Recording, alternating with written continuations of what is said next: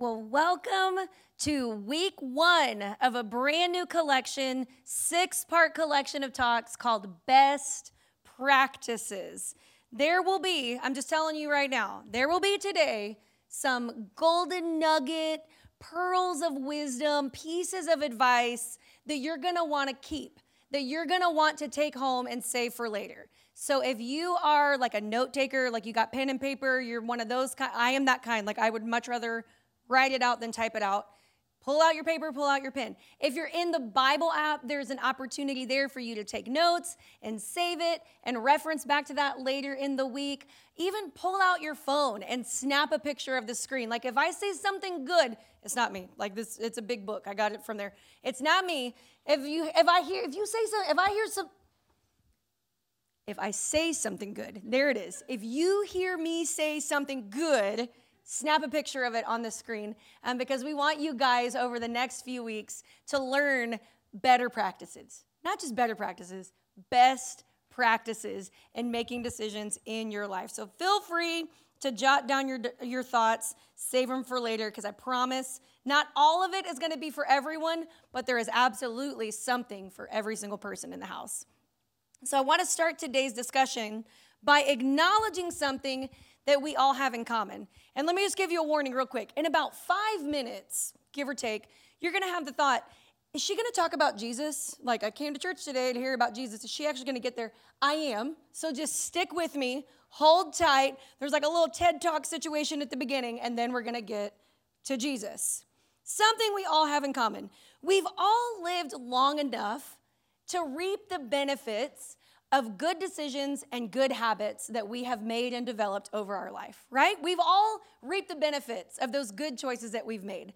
But we've also all lived long enough to suffer the consequences of the bad choices and the bad habits that we have made and developed in our lives. And looking back, we can point to those moments in our lives. We can recall them almost as perfectly as we saw it in the moment, where we experience those times of, I'm glad that I did. Glad that we did. Or maybe wish that we had. Or even sometimes it's the moment of glad that we didn't. Or wish that we hadn't. Every single one of us has a glad that I did or wish that I hadn't story that we can tell. And they all stem from, all trace back to the everyday practices in our lives. As we were growing up and having these experiences, somewhere along the way, we started to realize that life is connected. The decisions we make today impact what's going to happen tomorrow. I think we can all agree with that. Today, we're going to look at that connectedness of life. And then over the next few weeks, we're going to build on that connectedness by fleshing out how operating within best practices not only matters for you, not only matters for me, but it matters for the people around us, the people closest to us, the people we care about and love the most. Our best practices matter to them. Today's decision impacts your tomorrow, but they also impact the tomorrows of the people you love and care about the most. Knowing that we are rarely happier than our relationships are healthy, the decisions you make now, the decisions I make now, the decisions we make in this season of life have the potential to impact our relationships later. Your decisions aren't just about you. In fact, in every season of life, we make decisions that impact and shape the lives of the people around us in the next season. So for the next few weeks, we're going to give you some unoriginal, I have to be very honest about it, unoriginal, timeless advice. I don't claim to have come up with this. Like if you hear something good, just know it's not me. It's come from leaders or mentors that I look up to, books that I've studied, things that I've learned the hard way. Maybe you aren't as stubborn as I am, but I've learned a lot of really great lessons in the hardest of ways. So this is just a collection of timeless, really good advice that I guarantee will make your life better. So today's message is not being proclaimed from an ivory tower by any means, but rather something I need to hear as well. And my hope is that together we will discover the best practices to apply when making decisions that count. So at your office, there's probably a document that you were given on your first day at the company or at the beginning of a new project that lays out the best practices for being part of that organization that you're with. Within your workplace, it's not necessarily a list of what's most moral or ethically imperative. It's not like a list of absolute rules, but rather advice for being most effective. How can you be most effective as part of this team? These are the best practices. We're all mature enough to know what's right and what's wrong. In fact, your greatest regret is probably tied to a rule that you broke, right? If you think back to that moment that, man, oh, if only you could do that one over, it's probably related to a broken rule. So the best practices we're going to talk about for the next few weeks will ensure that you don't break the rules that have the potential to break you. It's just practical advice. And the advice I'm going to give you is a lot like the advice you would give to someone else. Because all of us love giving our opinion, right? Like, oh, please ask me what I think about this. I can't wait to tell you. I love telling people, well, from my perspective, I think you should. Or you should always. We love sharing our opinion. But it's something about when that advice is turned back around on us that we're like, that must be for somebody else. Let me go and tell them that. They need to hear that. So you're going to be tempted today to hear this message and go, ooh, let me tell you who needs to hear this. I better text somebody real quick and tell them to look this up on YouTube because they need to hear it. You need to hear it too. I need to hear it too. We all need to hear this. The pearls of advice we all give, they're not necessarily rules, but rather advice sits in between the rules. So we're not talking today in the realm of right and wrong or ethical and unethical. We're not talking about moral or immoral or illegal versus legal. The advice sits in the category of wisdom. Wisdom. And while we're talking about best practices to keep us all on the same page, we will describe wisdom as experiences informed by the knowledge that life is connected. Today shapes tomorrow. One thing leads to another. So here's an example of what we're going to talk about. Here's some just good advice. Don't trade what you want most for what you want in the moment. That's just good advice. Best practice. Don't trade what you want most for what you want in the moment. In other words, if you have financial goals, you have a dream of where you want to be 5 years, 10 years, 50 years down the road. You got to plan for retirement. You got to plan for savings. Don't do something stupid now that will rob you of where you're going to be in 10 years. If you're in school and you have academic goals, don't diminish the things in front of you right now that will help you get to where you ultimately want to be. What are your marriage goals? What are your relationship goals, your career goals? What are your future hopes and plans? Here's the point that we want to press in on over the next few weeks. There's nothing immoral about ignoring this. There's nothing unethical about not living this way. If you read this or write it down or snap a picture of it and then you completely forget it tomorrow, like you're not going to jail. It's not gonna send you straight to hell and there's no hope for you. But to ignore it is just a bad idea. That's just not great. It's not the best way. To ignore the best practices, to ignore this advice is just unwise. There's a better way. Wisdom. What does wisdom do for us? Well, it gives us two gifts. It really does help us, support us in two specific capacities. The first thing that wisdom does is it serves as a guide. Think about it like this. The decisions you make are a steering wheel on the car of your life headed on this journey. And if you look back, you're steering, and if you look back and think about how you got to where you are, you steered your way there based on the decisions that you made, for good or for bad.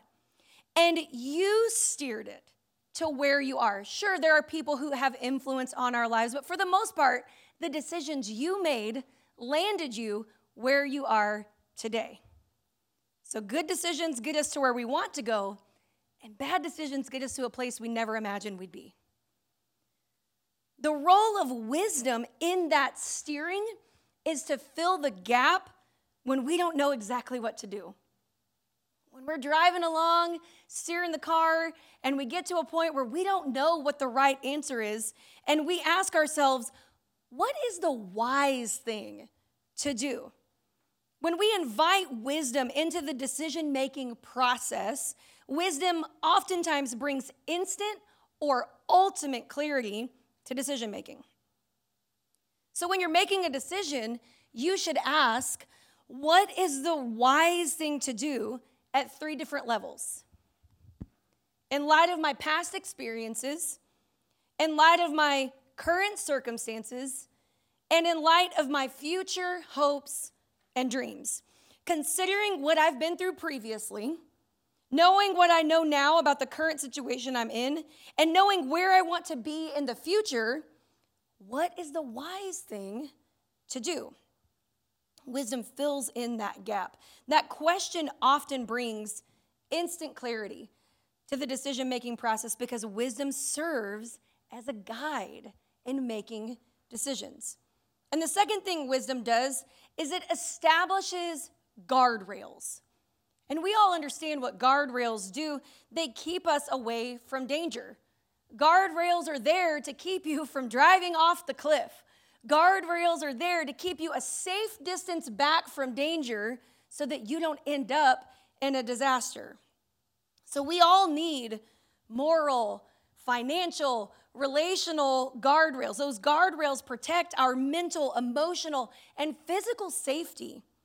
I learned very quickly as a parent how much our children even need guardrails. If you've ever parented a toddler, they need guardrails. If you've ever parented a preschooler, they need guardrails. And now I'm in elementary school and they still need guardrails. And I'm looking ahead to middle school. Lord, help us. And still, they need guardrails. Our responsibility as parents is to help protect our children's emotional, physical, and mental health. Guardrails do that for us. But why does utilizing wisdom as a best practice matter so much for our lives? Greatest regrets are often preceded by a series of unwise decisions. Not immoral, not unethical, not illegal. Your greatest regret is most likely preceded by a series of simply unwise decisions. Just one dumb choice after another, and then you find yourself in a world of regret. If we could hop back in a DeLorean and go back to that moment when we felt the most regret and look in on that situation, we would all agree, yup, that moment was the culmination of a series of unwise, not immoral, not unethical, unwise decisions. And for just a second, I need to meddle right here. Like, I can't just skip past this and not say this. I got to press down on this thought a little bit. If you are currently making a series of unwise relational decisions, you are headed towards relational regret. If you are currently making a series of unwise financial decisions that everybody is telling you, this is a bad idea. The people closest to you are looking in and going, you should really change courses because this is not a good idea. You are headed towards financial regret. If you are currently making a series of unwise physical, mental, emotional, spiritual decisions, you are headed towards regret. While unwise decisions have virtually no immediate consequence, the ultimate regret and the circumstances surrounding that regret may follow you for the rest of your life. So you needed somebody to tell you. You needed to hear today, you're headed for disaster.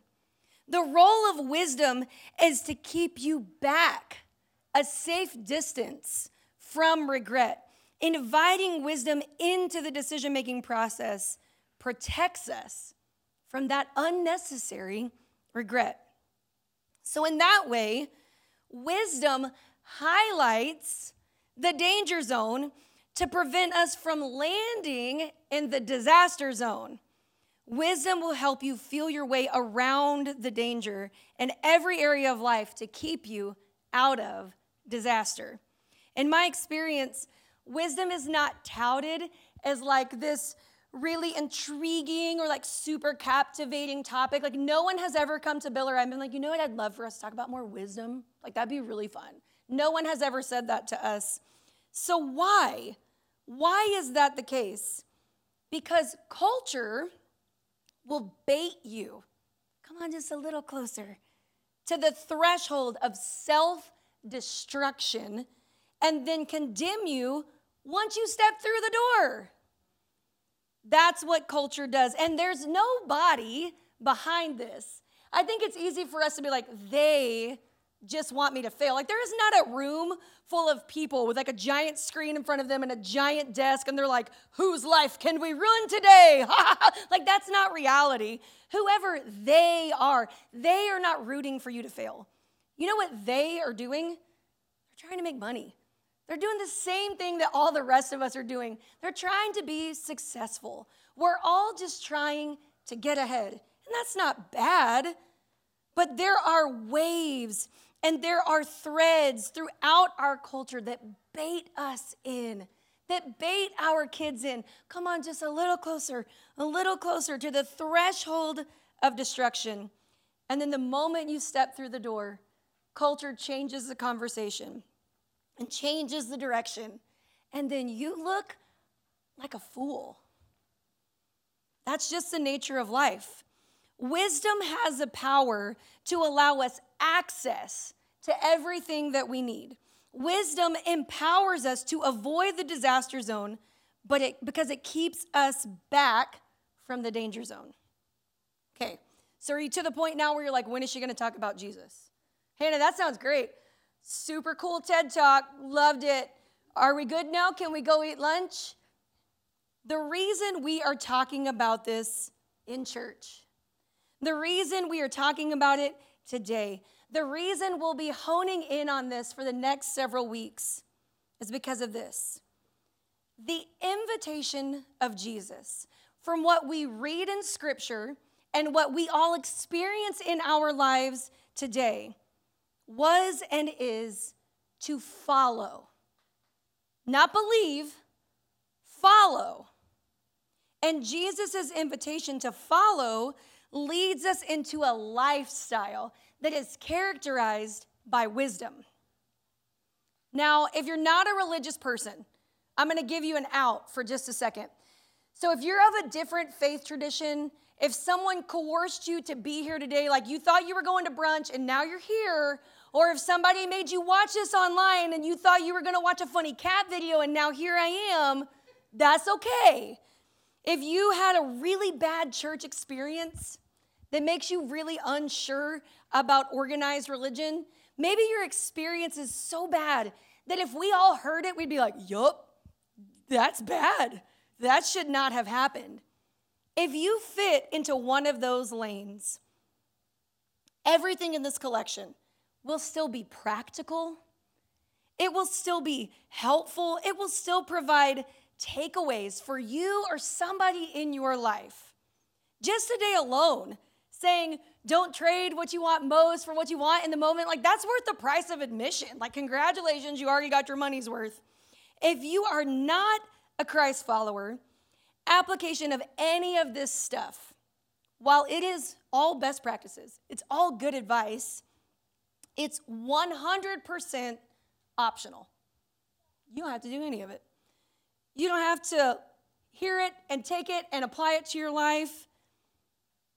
There's going to be a lot of helpful stuff shared over the next few weeks, and you're welcome to listen take notes, pick and choose what you use later on. But if you are a Christ follower, if you are a Christian, if there is something in you that compels you to surrender to the lordship of Jesus, then the way of wisdom is essential. You don't have a choice. The way of wisdom is necessary and vital, and it's actually baked into the teaching of Jesus.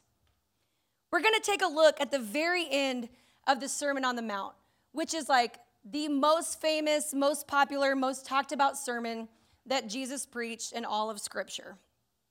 And there's a version in Matthew, and there's a version in Luke, and they don't necessarily line up, and that becomes like a point of contention for some.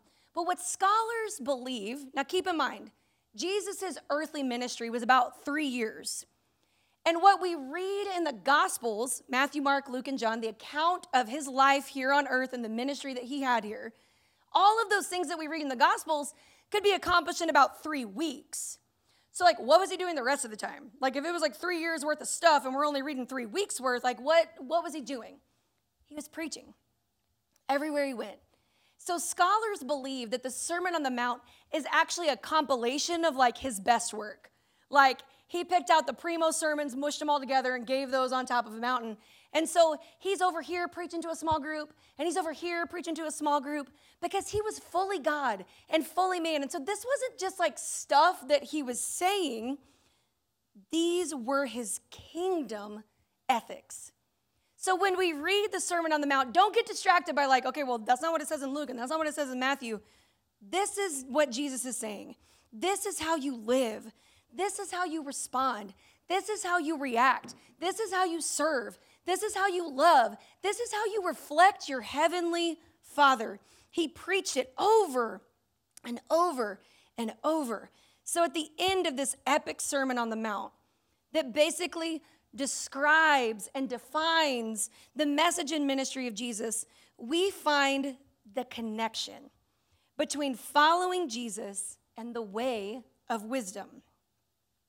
The way of wisdom is the anchor for all of the advice we're going to talk about today and over the next few weeks.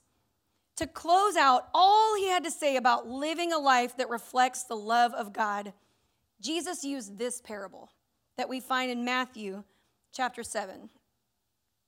Anyone who listens to my teaching. So he's like, everything I just said, all of that good stuff that I put together for you, if you listen to it and you follow it, you are wise.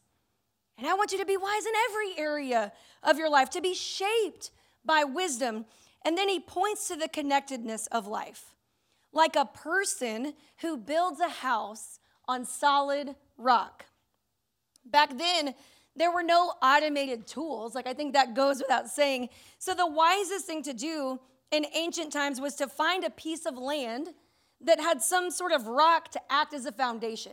So when the weather comes, when the rain comes, when the floods rise, the house will not be shaken.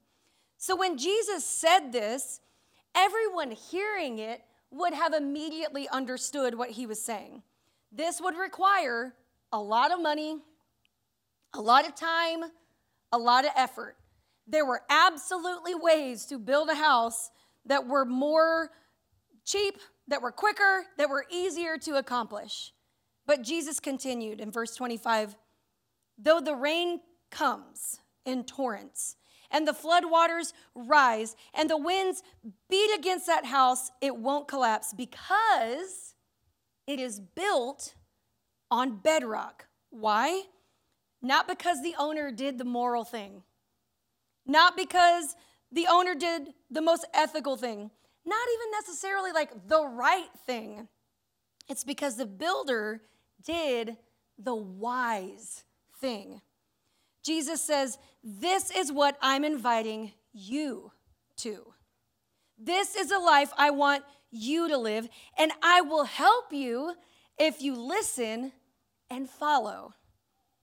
And the second half of his parable was this: but anyone who does the opposite, anyone who hears my teaching, anyone who hears all of those things I just said and doesn't obey it is foolish, like a person who builds a house on sand. When Jesus said this in New Testament times, to describe someone as a fool simply meant they were living life as if it wasn't connected. Like today isn't connected tomorrow. So the fool is the person who trades what they want most for what they crave in the moment. Jesus is inviting all of us away from that kind of thinking. And here's the implication that we find in the text. The teaching of Jesus is for our benefit, not our detriment. Jesus taught for our benefit. When Jesus taught, he was inviting people into a better life. He wasn't trying to take something from them. He wasn't trying to put all of these rules and all these restrictions so that you feel like you've lost all of the freedom. Instead, he wanted something for them, for you, for us, because he came for us. The most famous scripture in the Bible sums it up perfectly. If you've been in church your entire life, or today is your first time, or you're watching this online and you've never been in church, I think we all know what John 3:16 says. For God so loved that what did he do? He gave the most prized possession he had, the most valuable thing he could give. He gave so that you would have the best. Following Jesus will make your life better and make you better at life. Following Jesus will make you a better parent, a better friend, a better spouse, a better employee, a better employer. It will make you a better everything. Not immediately, but ultimately, because that's the nature of wisdom. Wisdom is sowing now to reap later. Wisdom is giving up now so I can have later. Wisdom is doing the hard thing now so that maybe life won't be so hard in the future. Wisdom is investing now so that there's something to show for it later. Investing in your marriage, investing in your kids, investing in your church, investing financially. This is the life that God has called us into, and Jesus modeled for us. He's asked us to live in the way of wisdom, or to shorten it up, he put it so simply: walk wisely. Every step you take, is this the wise choice? What is the wise choice? Is this the right step? Is this the wise step? That's the subtle part of the parable, that Jesus wants something for us. But here's the actual point of the parable. The big idea, the big takeaway that Jesus wanted us to get out of all of that compiled together. This is what I want you to walk away with. Knowing and doing are two completely different experiences with two completely different outcomes. And we've made it so easy to use one to diminish the other. How often do we dismiss the need to do because we know? Let's illustrate it this way. Yesterday, Bill and I took our kiddos to the park, like I'm sure the rest of you did. It was a beautiful day in Houston, and so we all were outside. And we took the kids to a park where we could sit at a table, the two of us, and watch where our kids were playing a little bit further away. So we wanted to be close enough where, like, if I needed to karate chop somebody, I absolutely could, but far enough away where they had a little bit of independence. So before we, unleash them on the world, I'm going to do the normal thing, right? The rule rundown that the moms do. Before you run off, stay together. Don't stay where we can see you. Be kind. Don't get in anyone's bubble. I'm going to go down the list. And before I can even get the words out, I'm saying, before you run off, I go, before. And one of my kids says, I know. Stay where you can see us and don't fight. And I was like, that's pretty good. I'm not gonna lie, that's pretty good. And so my initial thought was like, yeah, that's what I was gonna say. And then my second thought was, if you know, why so often do you not do that? Because I kid you not, 30 seconds later, we've unleashed them on the world, and I hear that scream, the scream that only comes from my brother's torturing me type scream, and I'm like, I knowed me, and yet here you are, not doing the thing you know to do. The assumption is that knowing is enough. Since I know, I'll do, but that's rarely true. When we hear something that needs to be said, a good piece of advice, so often our response is, I know. This is how James puts it. James, the brother of Jesus, who had to learn about best practices in the hardest of ways.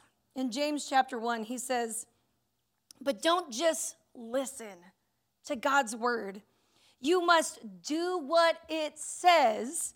Otherwise, you are only fooling yourselves. For if you listen to the word and don't obey, it's like glancing at your face in a mirror. You see yourself, you walk away, and you forget what you look like.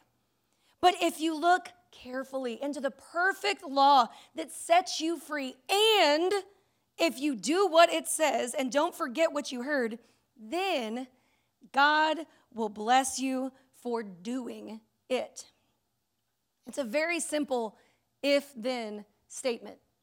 If you hear it and you do it, God will take care of the rest. The reason God became flesh and dwelt among us was to show us what to do. Not because he wanted something from us, because he wanted something for us. Applied wisdom is what makes a difference. Doing is what makes a difference. So this is my question. This is the question that we want to introduce this collection with. It's where we're going to launch from. What do you know you need to do, but you just aren't doing it? I know, but you're not doing. Until you do it, you are living as if life is disconnected. You know better than that. You advise better than that. You've encouraged best practices to the contrary. The urgency of the gospel and the urgency of Jesus that we find in Scripture is this. He came to the earth to live among us because he wants you to apply. He wants you to do because he loves you and he knows that the best practices are in the doing. You have to apply them. Knowing without doing doesn't make any difference. It just makes you a fool. If you know what to do and you refuse to do it, these aren't my words. These are Jesus's. He says you're like a foolish man who built his house on the sand, knowing that down the road, this may be a disaster full of regret. So what do you need to stop doing that you haven't stopped yet? What do you need to start doing that you haven't started yet? What's the relationship that you need to end? What's the relationship that you need to reconcile? What do you know you need to do, but you just haven't done it? God who loves you, the Savior who died for you, says, come on, just do it. You know what you need to do. Jesus' invitation wasn't, learn from me. Believe how I believe. His invitation was, follow me. And the promise is, if you will, he will help you build a life that can endure. So here's the advice I want to leave you with. The best practice that I want to put into play today. Whatever it is that you're avoiding, do it today. Don't wait. You know what it is. Do it today.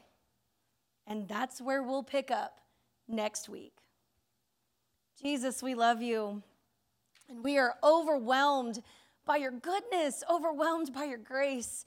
Thank you for your word that challenges us and changes us. You didn't just leave us to figure it out on our own, but instead you came to this earth as an example and left us with your word as a guide. So God, would you give us wisdom in every situation? Would you shine light on the areas of our life where we need to draw closer to you? Give us wisdom, creativity, passion, boldness, and whatever our next step is with you. We love you. We thank you. And it's in your name we pray. Amen.